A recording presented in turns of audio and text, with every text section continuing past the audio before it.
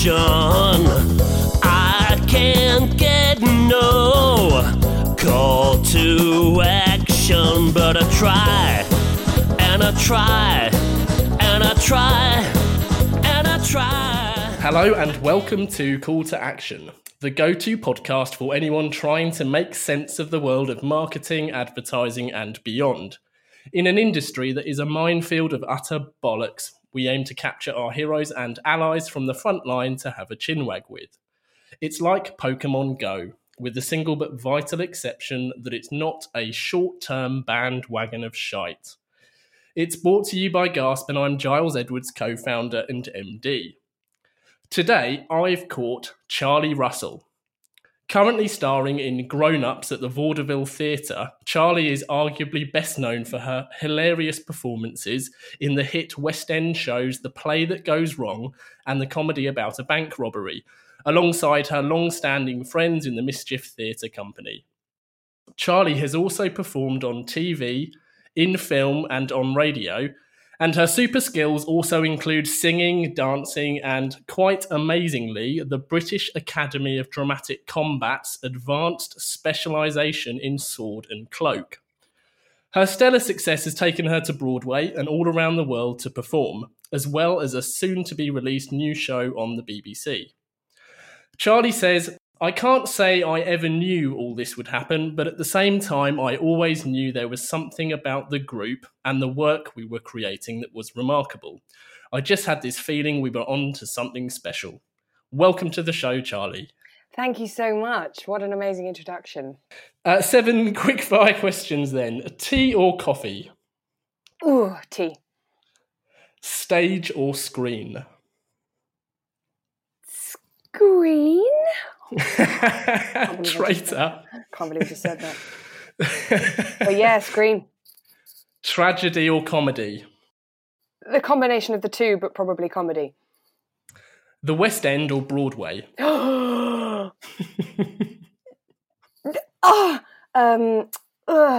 mean, Broadway was amazing, but maybe Broadway. Okay. John Cleese or Rick Mayall? Rick Mayall. Yes. Sandra or Katie? Katie. Really? Yeah. 5-star reviews or 5 angry lobsters? 5 angry lobsters. I'm going to ask you about that later. So, Charlie, what was your first ever job? And then what was your first acting job? So, as a teenager, I think my first job was working in a cafe. But my first job out of drama school was working in a shop called Aspinall of London, which is sort of an upmarket leather goods shop. So handbags, wallets, leather-bound journals, a really gorgeous company. And I worked in the Longacre store, which is in Covent Garden. Oh, and it was brilliant, you know. I was so lucky to have that as a part-time job. Well, I ended up being almost full-time, as you do as an actor. But I had a great manager who would always try and accommodate my auditions. So if I don't know if I'm, getting her in trouble, but but she'd let me sort of take a long lunch and then I wouldn't have a break later, but I'd have got the audition in. And then when I needed to go and do Peter Pan Goes Wrong, for example, at the Pleasance, she let me take time off and then come back. And that was amazing. I made some really nice friends there and they were always really supportive. And it was always really important to me to have a job that I didn't mind getting up to do when I wasn't acting. And because the people were so nice and the products were nice and it was in a nice location, I thought, yeah, I have to get up and I'm not going to act today, but I'm going to be the best salesperson I can be and hang out with these people. And that makes not acting a lot easier. Yeah. Oh, it's always good to enjoy your work. And so how did you end up on stage then?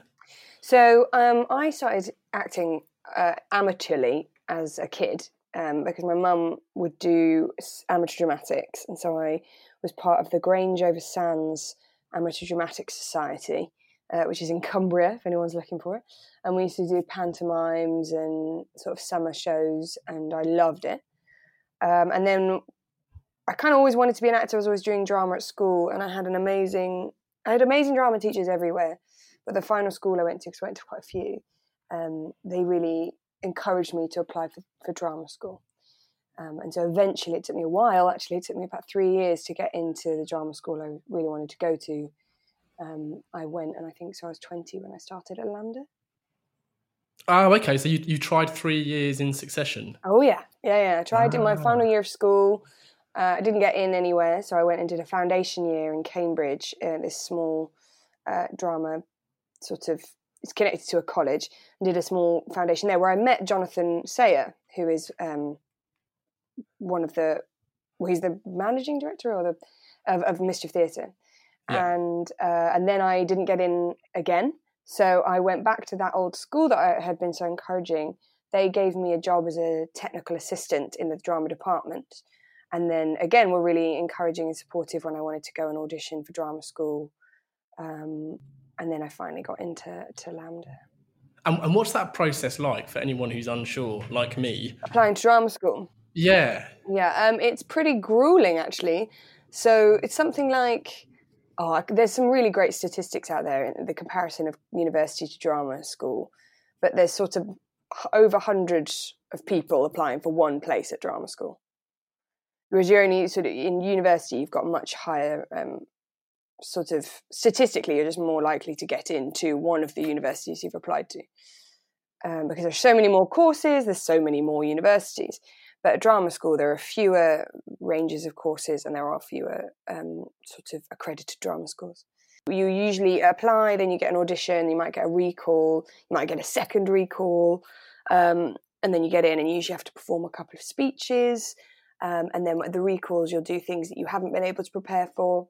There's usually a little bit of singing involved. If you want to do musical theatre, it's a completely different journey as well.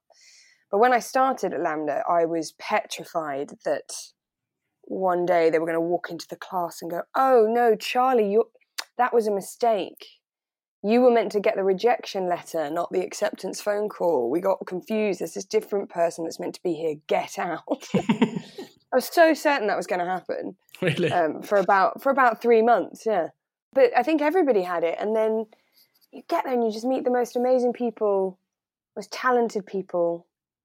And they all love it as much as you do. Well, and they all must really want to be there because it's clearly generally, to yeah, get in. Yeah, I would say so. I think some people enjoy the whole process more than others, and I think some people learn through drama school that it isn't what they wanted to do, which must be a bit difficult, but totally fine.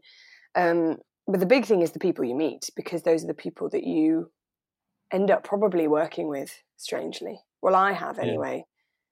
Yeah, but you actually met Jonathan prior to LAMDA. So I met Jonathan prior to LAMDA, and it was actually him that got me into Mischief. So I'd met Jonathan, he'd got into LAMDA that year, and I hadn't. And so I was working at that old school, and I was applying to drama school again, and I was saying to Jonathan, "I've got my LAMDA audition coming up. I feel a bit rusty. I haven't done any improv or any drama, really, for months." And he said, "Oh, well, I've joined this company that my friend set up, Henry Lewis, and loads of people from his foundation year come and rehearse this improv group on a Saturday or Sunday. Why don't you come and join that? They won't mind. And then you can do your audition the next day, stay with me, and you'll feel less rusty." What I didn't know was at the time they were looking for new members, new female members particularly. So I was secretly being auditioned for the company at the same time. So Jonathan was clearly in on that. I think so. I think he was sort of... The pressure wasn't there, so if they didn't ask me back, I would never know. Yeah, nice. You know, and that was kind of him. But he was very confident in my abilities, which is very sweet. And presumably those guys were ultimately Mischief Theatre. Yeah, so the people who founded it were Henry Lewis, Dave Hearn, Mike Bodie, Harry Kershaw, Josh Elliott. They were all there, and probably forgotten someone really important. And they were all there on that first day. We were improvising together.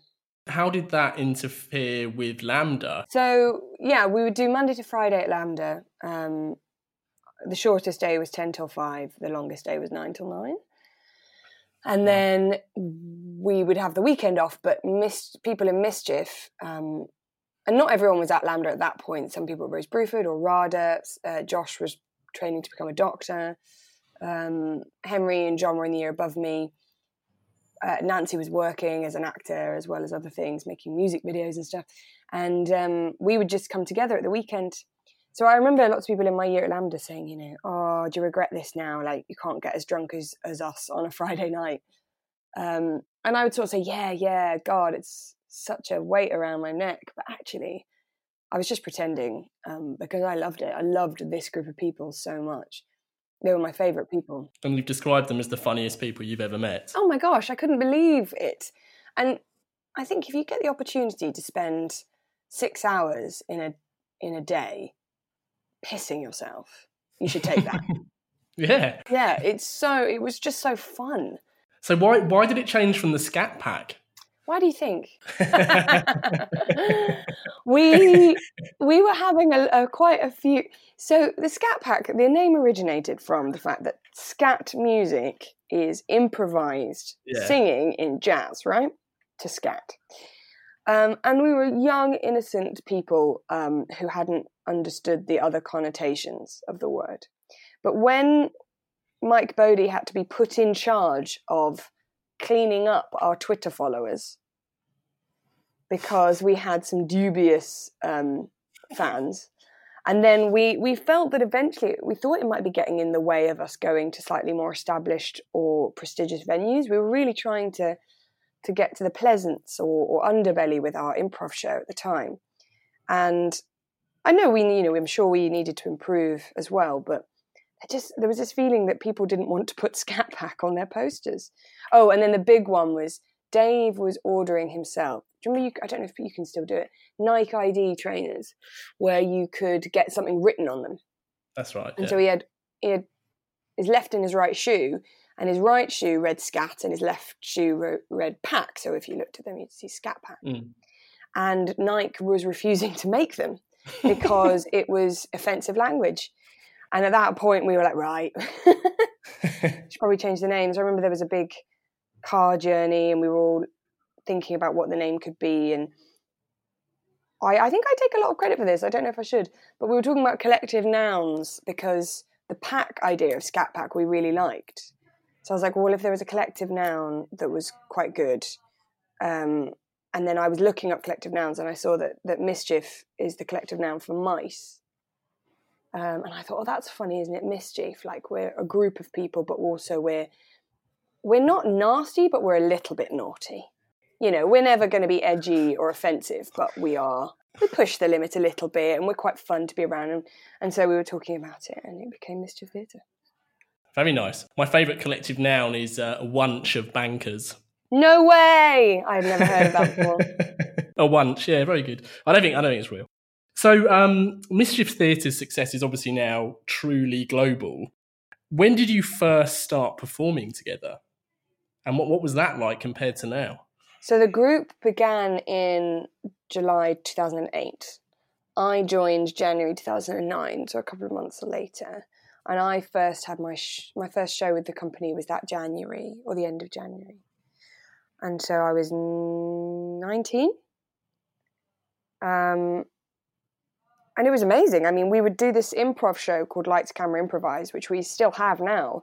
It's now called Mischief Movie Night, but where we would improvise a film based on the audience's suggestions, a completely made-up film. So we'd get a genre, a location, and a made-up title, and then we would improvise from that information a film quickly.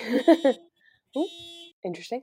And I used to... So I was living in Bedford at the time, and we used to do this every 2 weeks. And on the way down to London, I used to try and work out a way that I could be hit by a car just badly enough that I couldn't do the show, but without any long-term repercussions. Because I was petrified. I was petrified of doing it. But then there was this compulsion. I don't know why I kept doing it, because I hated it. I was so scared. But I just knew I couldn't bail. I just had to keep going with this company, and I was desperate to get better. And it was so fun. We used to perform in venues where there were more of us on stage than there were in the audience. Or we'd be lugging, I remember lugging a bright yellow hat stand on the tube at like midnight, and then walking from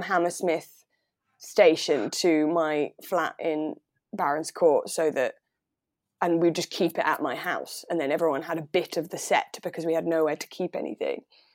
And it was kind of, awful, and we were exhausted, and we definitely didn't get paid. But then there's never been anything like it since. That level of camaraderie and sort of, I don't know, it really brings a group together, some adverse circumstances. And how does the improv work then? I mean, do you have even just a loose skeleton of a script to then build from, or is it literally all entirely from scratch? So it depends what you're talking about, actually, because we have an actual show that you can pay to come and see, which is completely improvised, which is this mischief movie night where we take the suggestions from the audience and make it up. There is absolutely no script to work from there. We have no idea what we're doing before we start. It's probably one of the most arrogant things we can do. So pay money for a ticket that we have prepared precisely nothing for.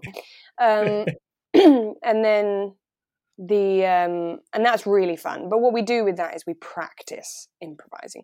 If you practice making things up, then you get better at making things up. And we work with Adam Megiddo from Showstopper.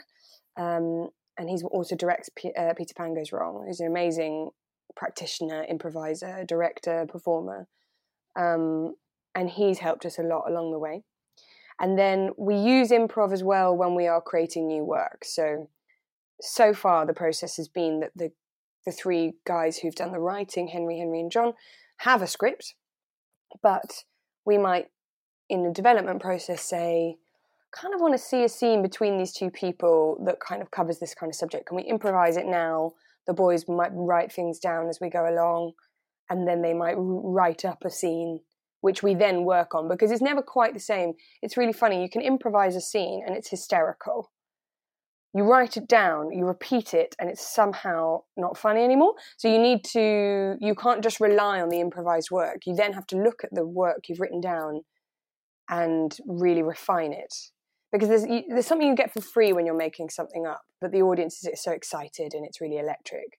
But if you've got the chance to make it better, then you should when you're writing. So we do use improv when it comes to developing new work as well. Yeah, I think as soon as you write down anything that's made you laugh, the danger is that you kind of sterilise it, I guess. It's so strange, yeah, because you take away the dangerous element that it was made up on the spot. Whereas, but it can give you the right direction to go in, or it can inspire you. And there's a lot in grown-ups, actually, where it almost comes directly from things we've improvised. Ah, fantastic. Yeah. And has improvising in itself become less daunting the more you've done it? I mean, do you still wish to be mildly maimed by a car accident? No more, thankfully, no more. When we had a run at the Arts Theatre with Mischief Movie Night and then a UK tour last year, and it was one of the most fun things I've ever done. I had a lot of fun doing it.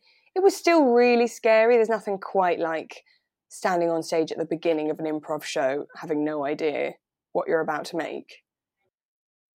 But it's so thrilling. And if you're good at it, or at least if you've practiced and you work with people you like, there's nothing else quite like it, really. It's amazing. Yeah, funny enough, one of our account managers here has just come back from an improv workshop today. Oh, wow. Just as we tend to send people on these short workshops just to get people a bit looser and more comfortable in, just presenting and talking and thinking.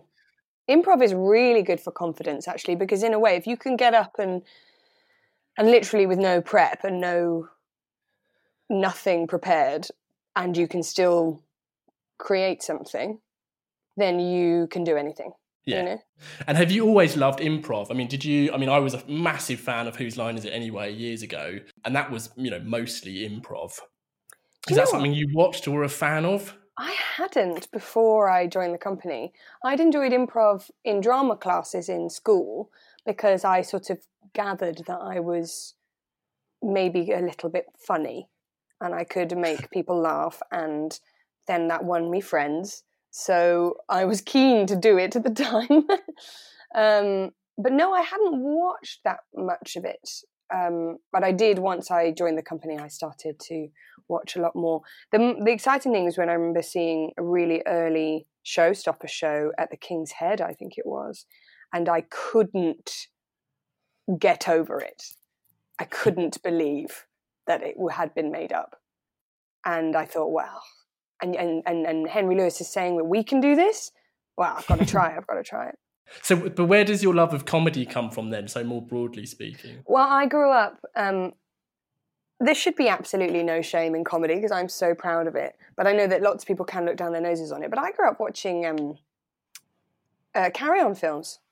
Absolutely loved them on a Sunday. My mum would sit me down on that Sunday afternoon with a carry-on film, and then you'd get Last of the Summer Wine, which I didn't like as much, Dad's Army, Allo, Faulty Towers, just Are You Being Served? All of that, that was my absolute favourite. I loved watching those things.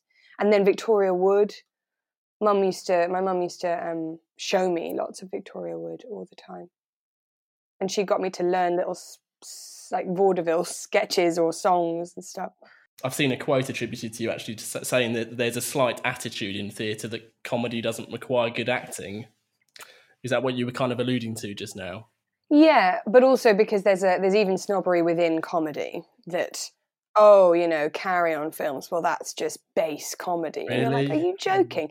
It's so popular. It's so mainstream. It attracts so many people. I think it's really dangerous to be highbrow about comedy because you are just making someone laugh. There's quite a clear sort of success or lack of success. And if people like it, that makes it good. And I don't think people people should measure the the effect, the laughter, not the what makes people laugh, like the output, not the input. Yeah, and viewing figures, for example, on television, it's really dangerous to think you're above something unless you are probably Monty Python. Like you can't really. I think it's dangerous to try and be snooty about it. And I with the attitude to the acting thing, I think it is certainly not held by everyone, but there can be a sort of, that's a comedy actor with a slight derisive tone, or that comedy actor is then not considered for a serious role. But actually, if you look at the people who are truly brilliant, they're usually really, really good at comedy. So someone like David Tennant is hysterically funny, but a beautiful actor. Olivia Colman, she brings to everything funny, she breaks your heart, and to everything serious, she still manages to make you laugh because she's a real human being. Or Steve Mangum, a really, really amazing comedy actor, but also really amazing regular actor. And it shouldn't really be two separate things. It should just be good or not good, probably. But there are people who are really good actors who aren't funny. Yeah, of course there are. And there's great comedy writers, I'd suggest, as well, who aren't particularly funny. I mean, I've personally never been a huge fan of Ben Elton performing, but I think he's written some absolute gold, as has Armando Iannucci. Oh, my gosh, I love his stuff. Yeah, absolutely. And actually, look at that. Look at the people in his films and series. You've got, Simon Russell Beale is in Death of Stalin. Hysterically funny man. And petrifying at the same time. Michael Palin's in that film. It's just, they're all amazing. Yeah, all the ingredients are there, aren't they? But it's like the quickfire question with Rick Mayall. I mean, that guy could make people laugh just by looking at them. Bosh! Woof! Yeah, I love him. I think the other thing is that, particularly with the kind of work we've done as well, which is slapstick, farcical comedy, but it's also with Play That Goes Wrong, for example, but it's also under the category of clown. True clown actually comes from the schools like Lecoq in France, or Gaulier, I think it is called. And it's less about the sort of massive shoes and water squirting flowers, and a little bit more about what people do when they get things wrong. What they do when they are embarrassed, or what their instincts make them do, and to be truly funny in that moment, you have to allow yourself to be laughed at, and it has to be honest. If you are trying to make somebody laugh, suddenly it isn't funny anymore. So in the Play That Goes Wrong, it's really difficult to get the balance right, and we don't always get it, day to day or even show to show. But it needs to be a bit painful. Physically, but also emotionally painful for you that it's all gone wrong. You know, the character of Chris Bean that Henry Shields plays is heartbroken that it's all going wrong, but that's what's so funny. John Cleese in Fawlty Towers, he's not clowning around, but he's doing a proper clown, you know, that kind of, we say Auguste, that really arch, high status person being brought low, going insane and smashing a car with a birch twig. That stuff, that sort of honesty in your performance, which you need if you were doing a straight play, you also need in comedy, if it's going to be truly funny. How does he feel about the parallels with John Cleese, incidentally?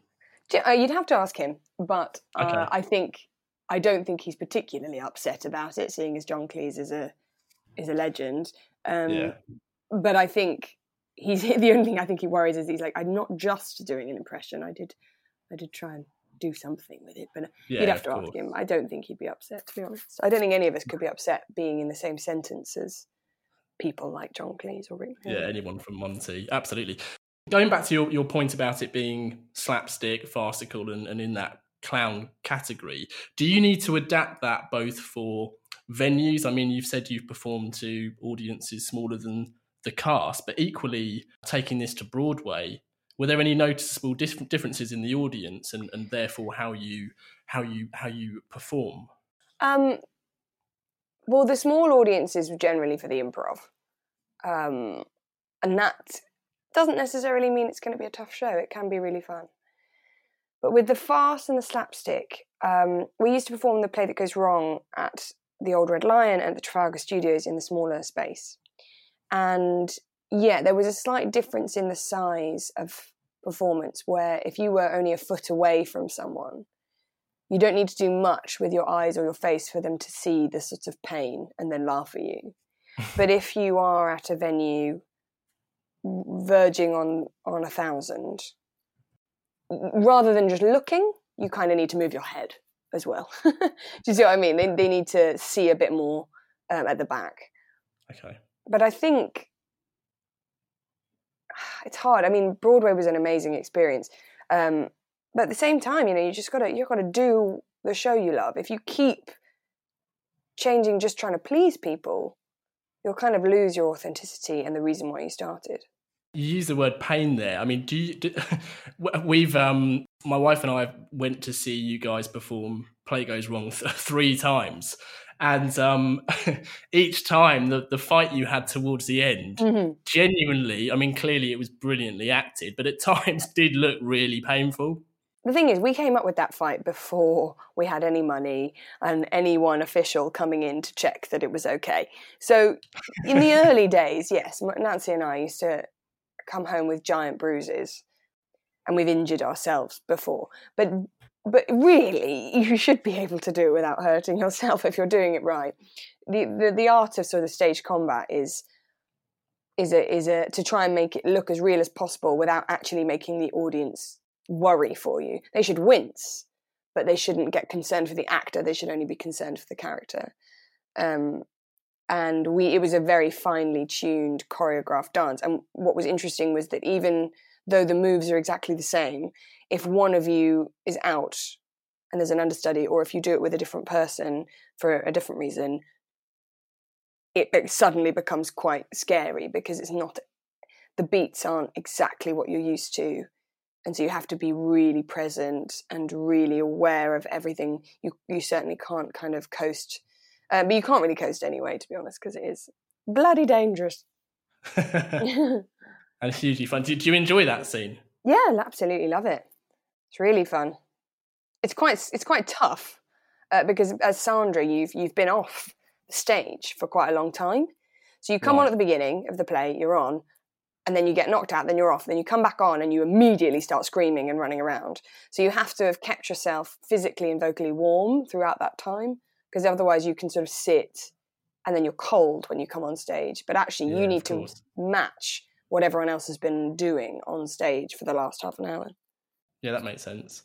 And then the Goes Wrong shows themselves, they've now made their way onto screen, which is great and testament to the success that you've had on stage. What are the main differences in acting and producing for screen over theatre? I mean, Or is it the same? I'm probably... It's sort of... It's strange. There are huge differences, but... So the big difference will be the audience changes. When we've been doing the Goes Wrong show for the BBC, we have had live studio audiences, which is amazing to have a real audience there laughing. But you have to pre-record some bits, which is when you do it during the day before the audience have come in, just because it's a stunt or something, or it affects the show and would make that evening take 5 hours as opposed to 2 or 3. Yeah. So when you're pre-recording, you have no audience, and the crew and the director and everyone, they can't laugh because it would affect the shot. So you worry that it's going terribly. But you have to sort of have faith in the fact that we were really lucky. The BBC and Big Talk organised it so that we had 2 weeks of rehearsal per episode before we went to film the episode. So in that time where everyone was allowed to laugh, you worked out, oh, okay, I know how it needs to be done. And so there was a real skill then required to just trust that performance that you have been rehearsing and not sort of freak out because now nobody's laughing. Just do what you have rehearsed. And then the other element to TV is that there's an additional audience member, a very special audience member, which is your camera. And so now suddenly you're reverting, even though technically your viewing figures might reach millions, okay, but you're not performing it live to millions. And in fact, you're as close to those million people as you were back in the Trafalgar Studios, about a foot away from the person on the front row. So now you're sort of almost going backwards, and it doesn't need to be that big.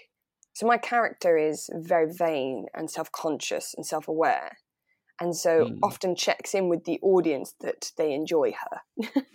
Okay. And so I then moved that to the camera. So now it needed to be even smaller, and I hope it's small enough. We'll see when it all comes out. It needs to be more subtle because the camera, my face is now takes up most of the screen now, in that section or something. So you have to... It's a really fun dance and a really fun puzzle to put together. But when you're in theatre and you've got 500 people or 800 people, it's extremely special because every night is completely different and you have to play to that audience and not the audience you had the night before and not the audience you want and, not the audience you were hoping for, the audience you have. And that means that it stays really fresh. And is that a consistent challenge that you guys face and everyone who performs faces them? That crowd being different each night? I think so. I can't speak for what it might be like to do a very serious, very straight play. Sure. But I think when you do a long-running comedy, every night for the first sort of 2 months is usually pretty exciting and different. But there can become a point where you know the show inside out, you know what works, and so you do worry about it becoming stale. But it's the audience that helps to keep it fresh because they are always really different. But as actors, it's important to... You don't want to kind of just change it for the sake of it because you want to give the person who came on the Tuesday the same show that the person on the Thursday is going to get because, everyone's paid 80 quid for their ticket. You can't just like mess around or something, but you do want to make sure that it's alive for every audience. And that's what a director's really useful for because sometimes they give you sort of a thing to think about that day or in that scene, which helps you to have a focus and keep it fresh. Yeah, I guess I've never really considered that, how it over time becomes and all feels stale because you've obviously performed so many times, but for the audience it's in most instances going to be the first time they've seen it. Absolutely. But stale, but also there's something lovely. I remember, being a year into Bank Robbery and really understanding that show. Or when we went to Broadway, and I'd done it before for 2 years or something, and I knew I had 6 months on Broadway, and just thinking, well, I do know this show now, so I actually get to revel in relaxing into it and enjoying it because I'm not worried that it's not good, because I believe that it is good at this point. And what's the longest running show or section of time that you've personally performed any of the shows? That's got to be The Play That Goes Wrong. So because we went from a 6-month tour onto the West End, and we did 12 months or just over 12 months on the West End in a row. Wow. So it was consecutive. So that was a... Oh, and before the 6 months we'd been doing Pan, and before that we'd been doing The Play That Goes Wrong. So even though Pan came a little bit in the middle, that had only been on for about a month at the Pleasance. So The Play That Goes Wrong, I felt like I'd been doing for a really long time. Yeah, so that must be exhausting. Yeah. Towards the end, at least, so mentally. Yeah, both mentally and physically, definitely. My body. And actually, at the end of the 6 months on Broadway, so where it was a couple of years later, I could tell that I had aged. Because I was like, I am tired. My body would like to stop being hauled out of a window now, please. Thank you. We've an upcoming guest, Doom McEwen, who you might be familiar with, part of... Oh, God, my mind's gone blank. Oh, shit. Smack the Pony. Smack the Pony. Do you remember Smack the Pony? Yeah, so she was one of the founding trios there, and she was saying the same thing. She said that 6 months tends to be her max, that the closer she gets to 6 months, the more she feels like physically she's just got nothing left to give. Yeah. And it was only her saying that where I'd really appreciated it from her side, from your side. So 18 months plus for Play Goes Wrong. That must, seems like an eternity. It was, but it was part of the journey. You see, the other thing is it came at the right time, because just before that tour, we'd really only been doing it at studio venues. We didn't necessarily get paid. We had, part-time jobs at the same time. But that tour marked the beginning of, it marked the beginning of the point where all my income, and I had enough income to live on, was coming from acting. And that was very exciting. And it was also the beginning of the journey of The Play That Goes Wrong, which, you look now and you go, oh, great, we have an award, or it went to Broadway. But at the time, I had never been on a UK ¡1 tour. Fantastic. And that was so exciting. And then to go to the West End, and we thought maybe for 3 months. Oh my gosh. Like, I couldn't believe what I was, being paid, which wasn't actually, looking back on it, comparatively, maybe not as much as compared to other West End performers, but I was being paid to act. And then we got to do the Royal Variety, and then we got an award, and then it kept going, and there was a second cast. And so really, you don't ever jump from nothing. It's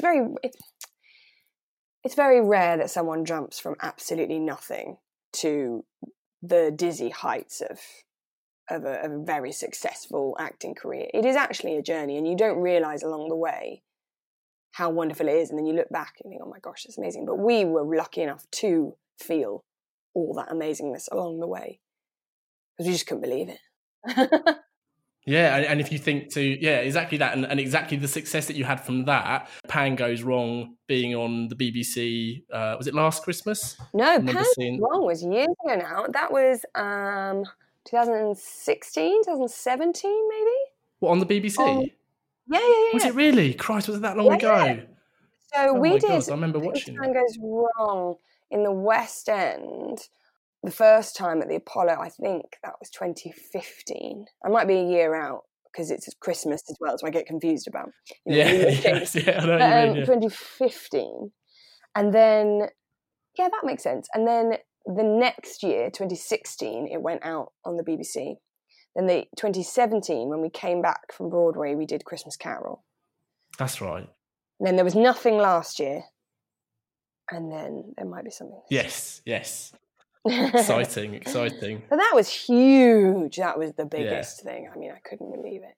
I do just want to quickly, before we move on, I do want to touch on the posters and your outdoor media ads for the shows, because we'll add an image of those to this pod's listing, but they are so good.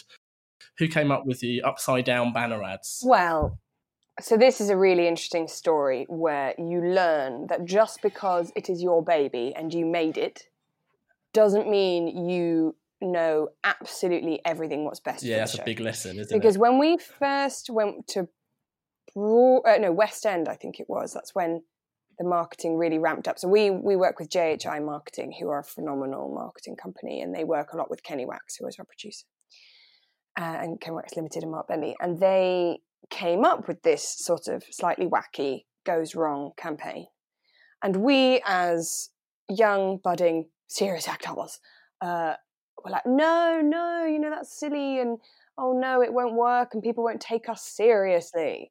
And it just goes to show how absolutely wrong we were, and how brilliantly JHI pitched that, and they really nailed it. And ever since then, you have to just understand that, people who do marketing really absolutely know what they're talking about, and they're amazing. They've always come up with such phenomenal campaigns. They do work with us in that they might check ideas with us or suggest new ideas, and we might sign off on that in a way. We're now currently working with the Open agency on our branding, so we're having slight rebranding, which I've never done before, and it's been a really fascinating experience. And they're working with JHI, with Kenny Wax, with Mischief Worldwide and Mischief Theatre and Mischief Screen, to come up with a sort of branding that ties everything together, and so that you can recognise that it's a Mischief production, even if it's something on Broadway or the BBC or in the West End or on tour. And that is a really exciting process. It's not completely finished, but we do have a new logo. And the Open Agency have worked really closely with us and talked to us a lot about what we think about the company, what we see ourselves as.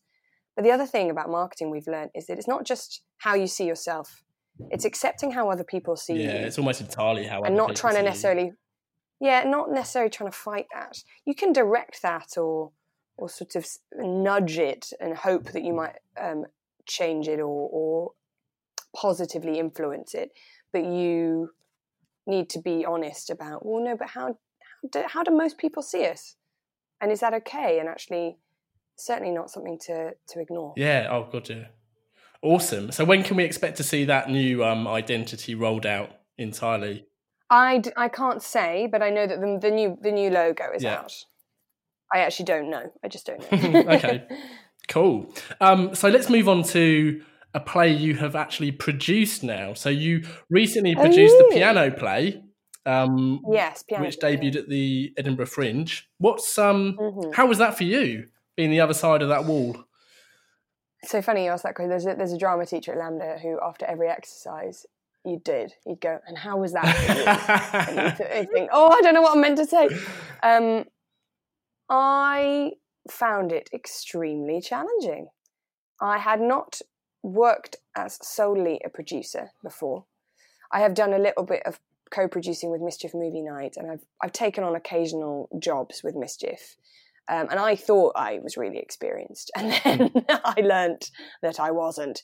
The main thing was Callum Finlay, who is a really, really dear friend of mine, and we met at Lambda, and he's an extremely talented actor and writer. We were sending each other things that we'd been writing, and he said, "What about this?" And I said, "Oh, you know what? You should totally go to Edinburgh. One man, piano, 1 hour, easy peasy." That'll be so easy. Just take that to Edinburgh. And he said, "Oh, well, you've done it before. Can you help?" And so I did. And he was co-producing as well as writing. And then we got a director on board. We got a friend to be in it. But I learnt a lot. There is so much to be done. And Edinburgh actually is, you get the impression, it's where people start. But it is not easy. It is not a beginner's guide to putting on work. In fact, in many ways, it's more challenging than the commercial world, because you have fewer resources, you have less money, and there is a lot of competition, and there are a lot of things to think about. I loved doing it. And there's a lot of opinion as well. A lot of opinions. Yeah, I mean, I really enjoyed doing it, and I loved particularly working with Callum and Matt Hassel and Ed. And it went down really well, and I'm so proud of the show. But I also learned that I don't think that is the job for me. Okay. And I think what's interesting is I never used to do that. I never used to try something that I wasn't sure I could do. I was quite risk averse as a child. I sort of focused on the things I was already good at, didn't really push myself out of my comfort zone. And doing this producing, I really, really did. And then I learned, it's okay to know that this isn't your strength maybe, or that you've got a lot to learn, or that it's not something you could do without also being artistically involved. And so I've actually learned a lot more than I thought I would. I've grown in confidence, and it makes me want to make more work. I just need a bit more help. Yeah, okay. Callum's really good at it, actually. He's amazing. Oh, yeah. Well, I mean, everyone has different criteria to measure success, but from what I've seen, it's had huge success and been reviewed brilliantly. So, yeah, we were so lucky with the reviews. We had really nice audiences in Edinburgh, really lucky. Underbelly were a great venue to be with. We previewed at the Other Palace, and we might even go back there.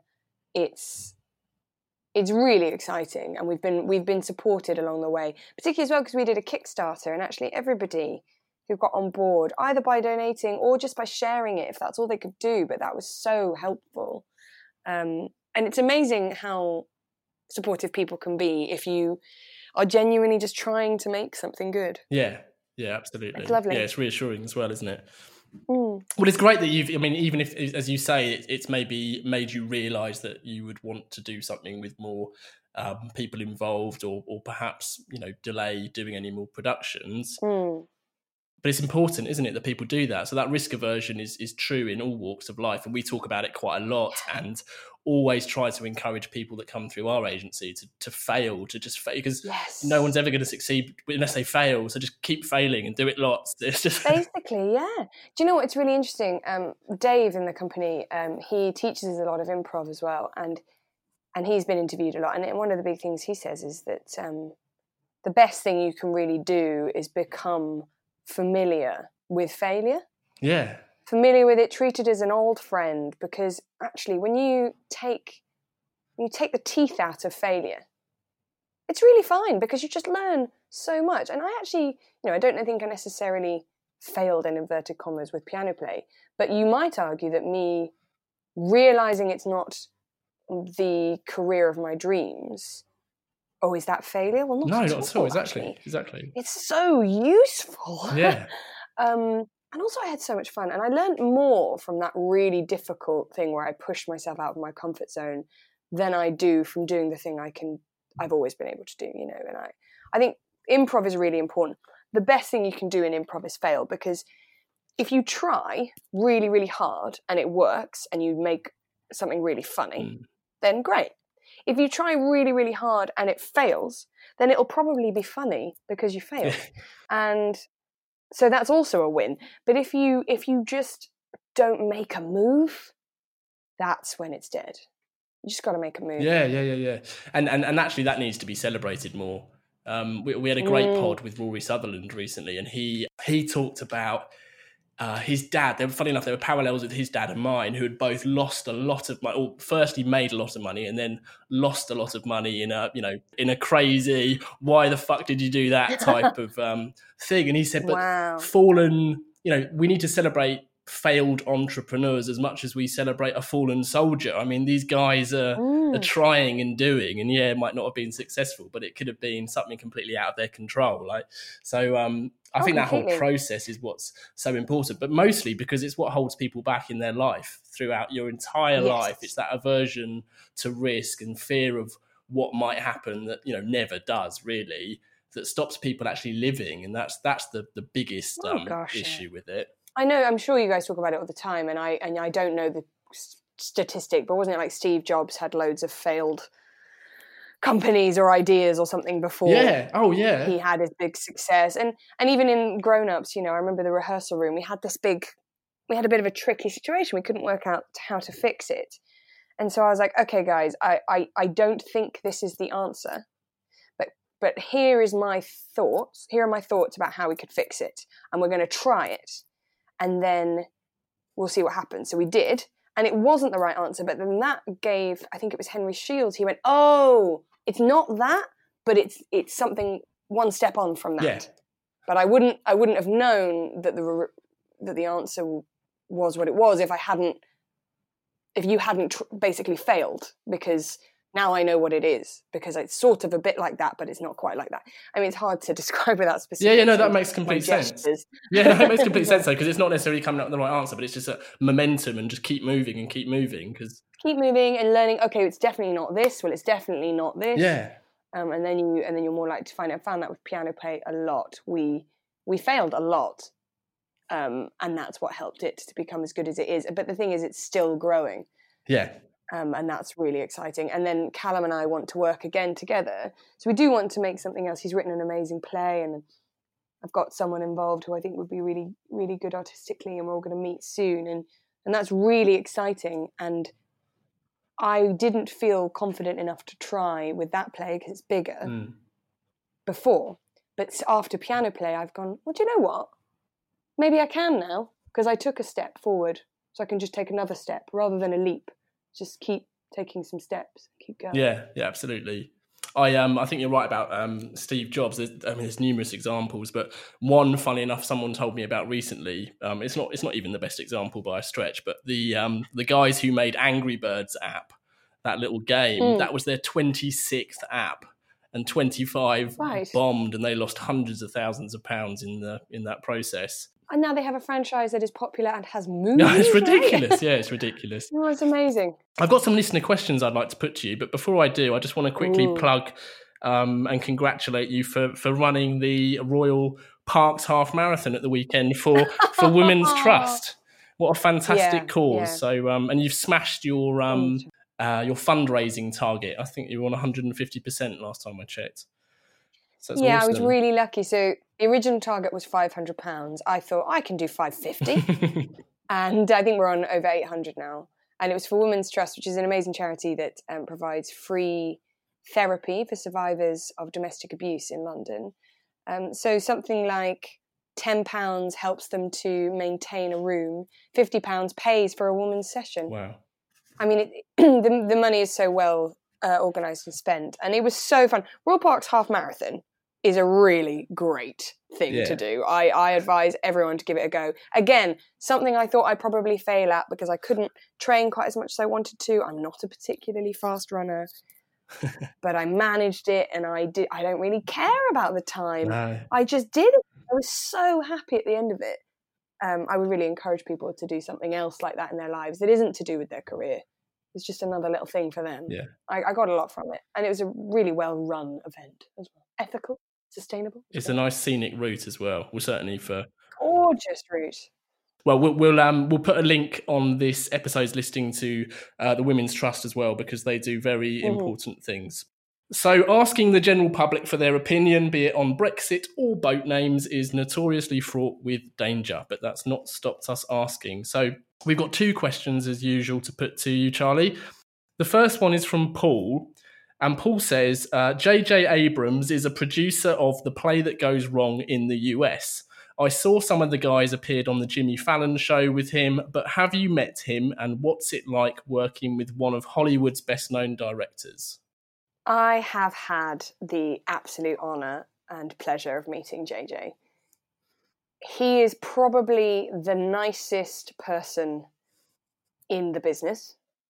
He is kind and generous and warm and completely self-effacing and humble, but not in an annoying way, in just a very genuine way. I can't really describe how wonderful that guy is.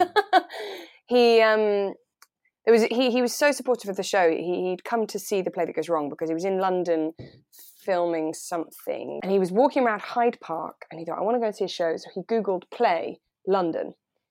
And of course, Play London gets you The Play That Goes Wrong. So he thought, that looks fun, I'll go and see it. Came and saw us afterwards. I didn't recognise him. And I thought, what a lovely American man that came to say hi to me after the show. That was nice.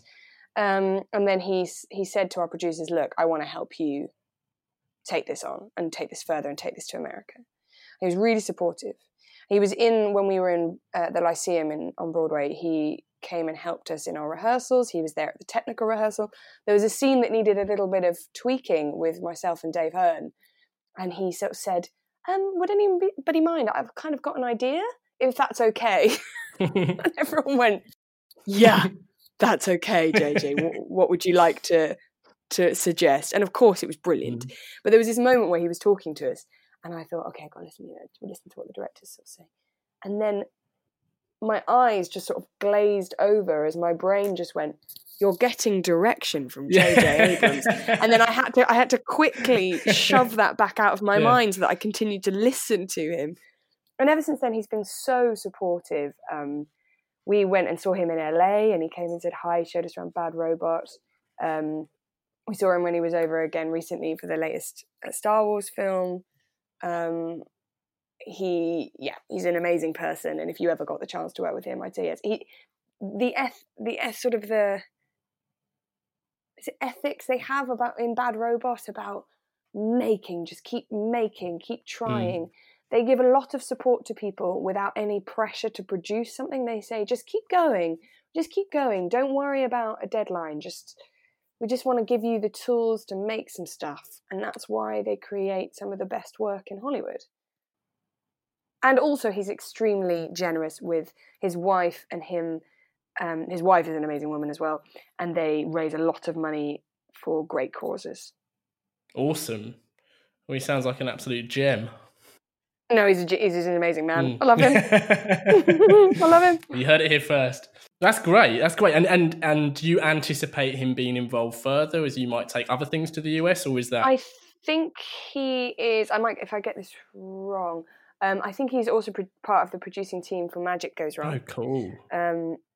But I don't know about the beyond. But I think if we were to come to New York, he would at least come and say hi. Yeah. But hopefully he'd be involved. We would like that because he's a gem to work with. Yeah, fantastic. That's amazing. That's just nice to hear, isn't it?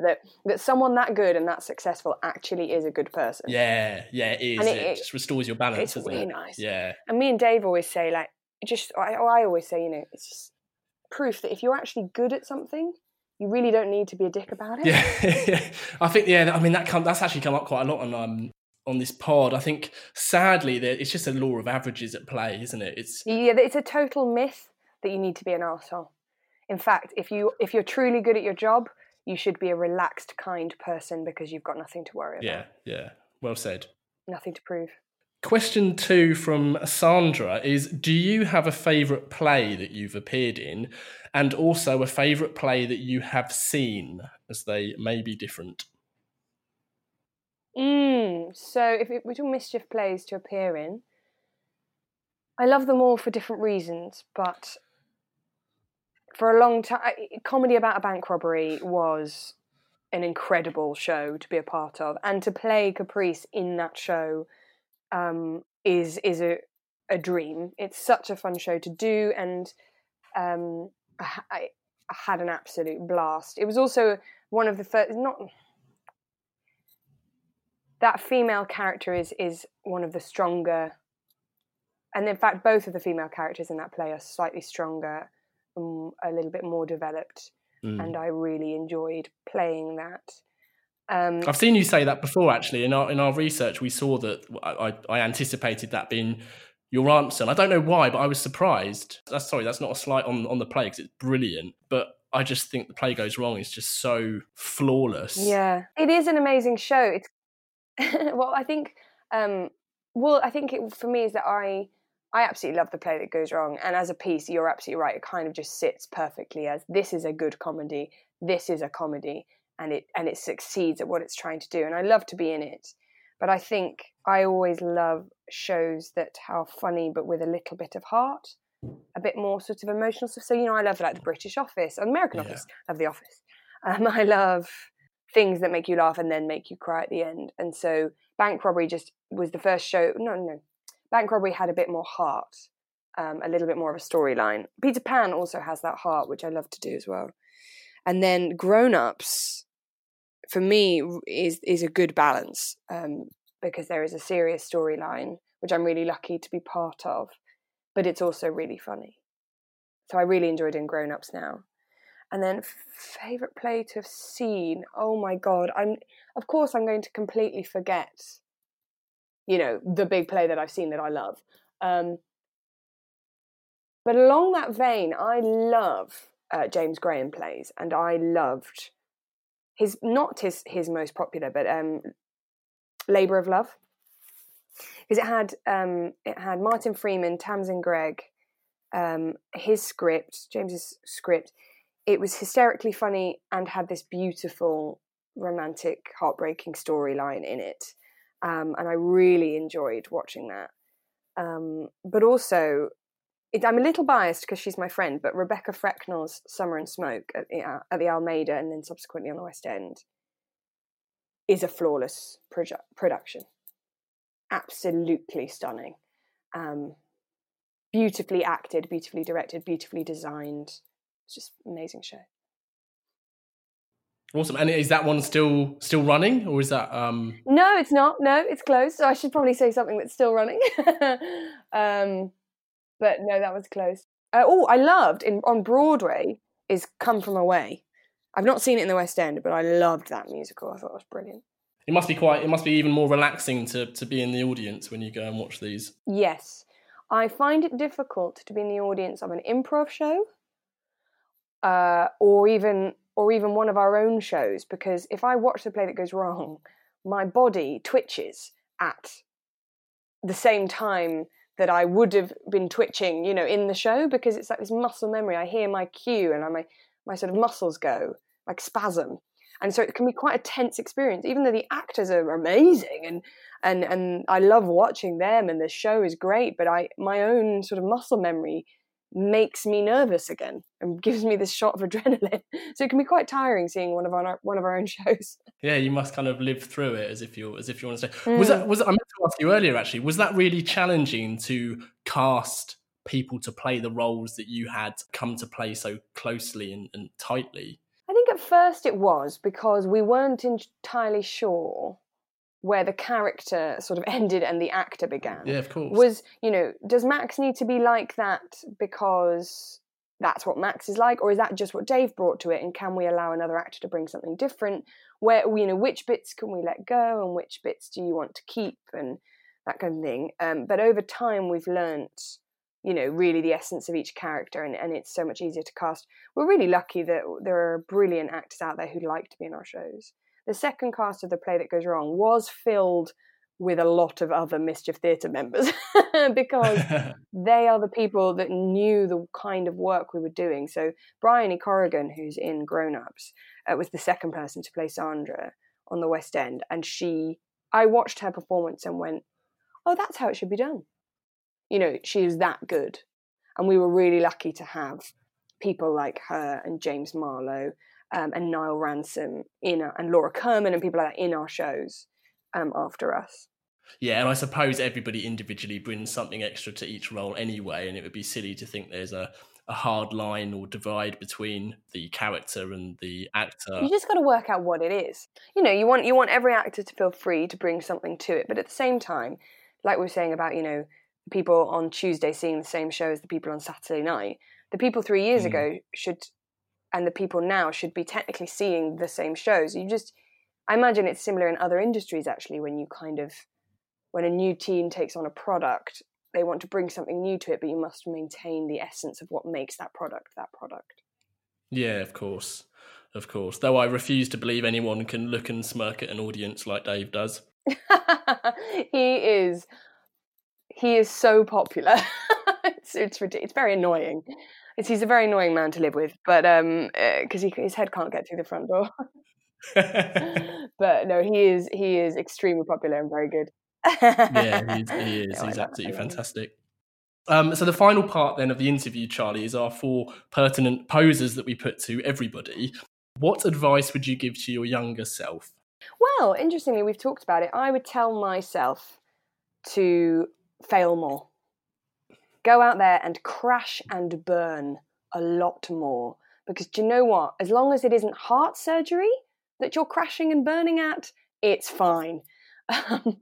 You just go out there and fail a little bit more. And not just in your work, but maybe in other parts of your life too. Tell that person how much you love them while you still can.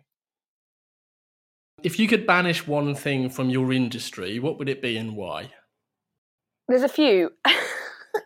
Go on. But I think it's something that's been coming up a lot lately, and I think it's really important, is the attitude that some people have about understudies in a show. I hate that understudies can be separated from the ensemble.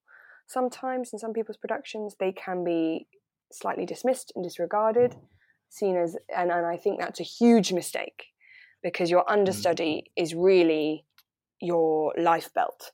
Your understudy is a person who makes sure you don't get to cancel a show, so you better honour and respect that person and the work they're putting in, and give them the tools to do their job properly. Stop giving them no time to rehearse or no run-throughs with the actors they would be on stage with.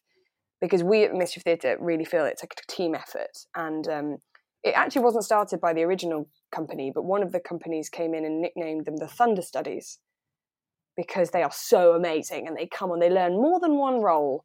They sometimes get no time before they are told they're on stage.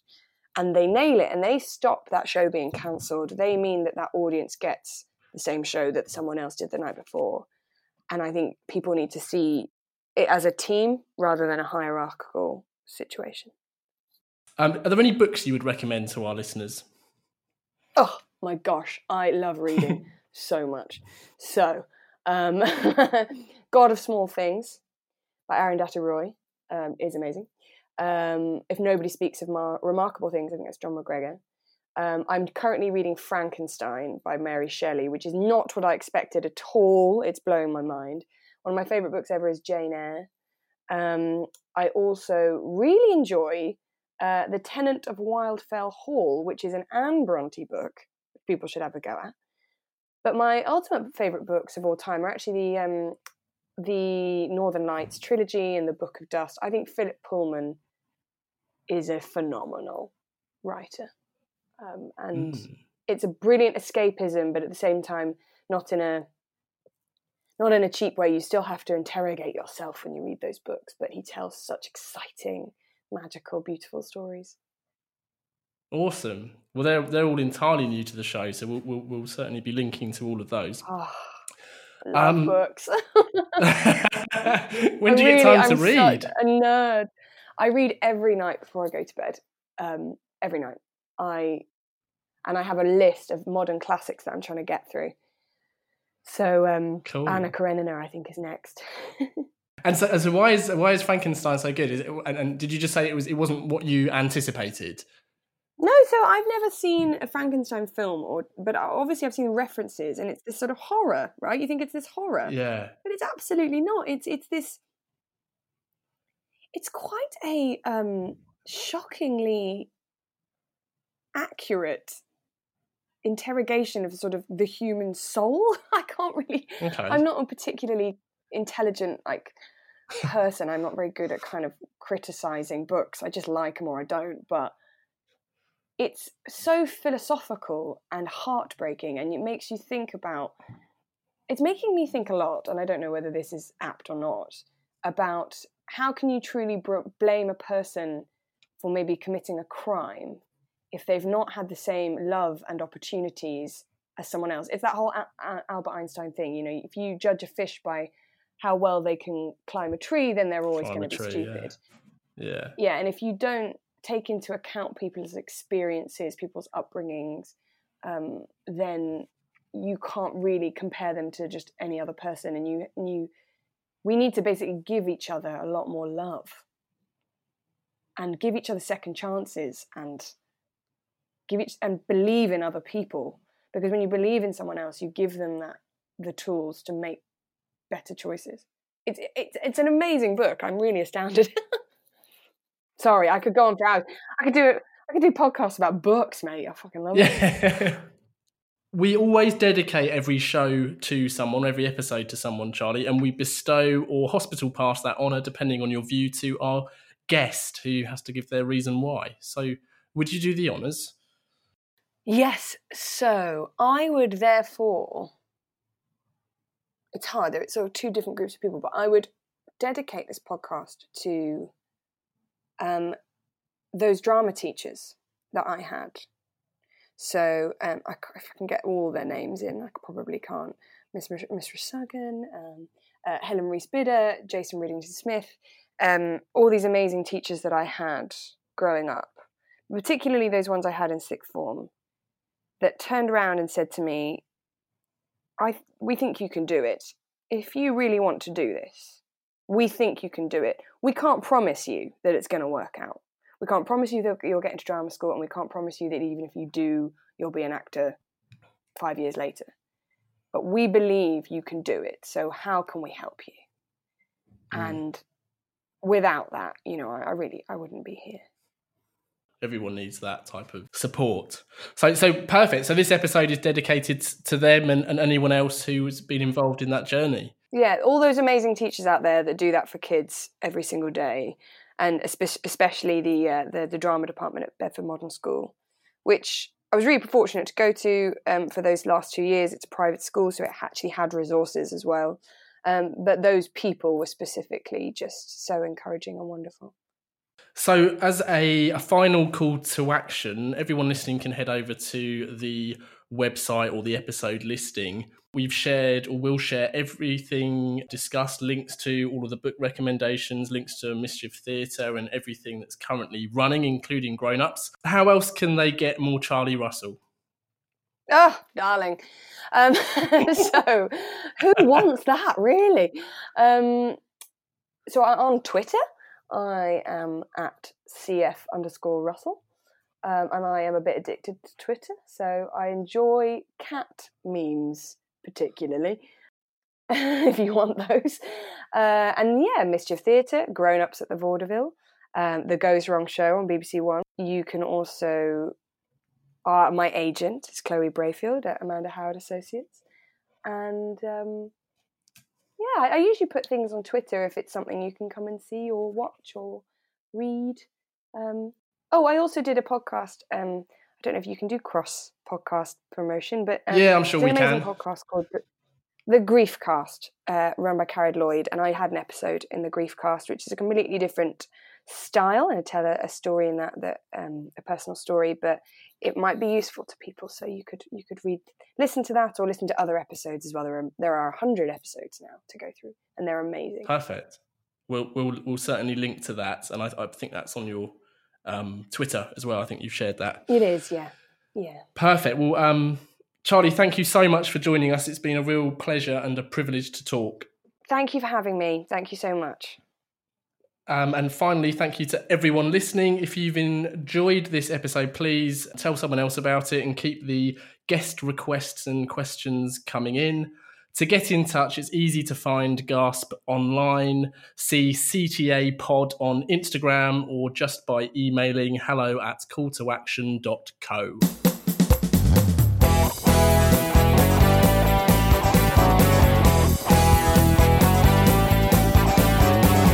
I can't get no call to action. I can't get no call to action, but I try, and I try, and I try, and I try.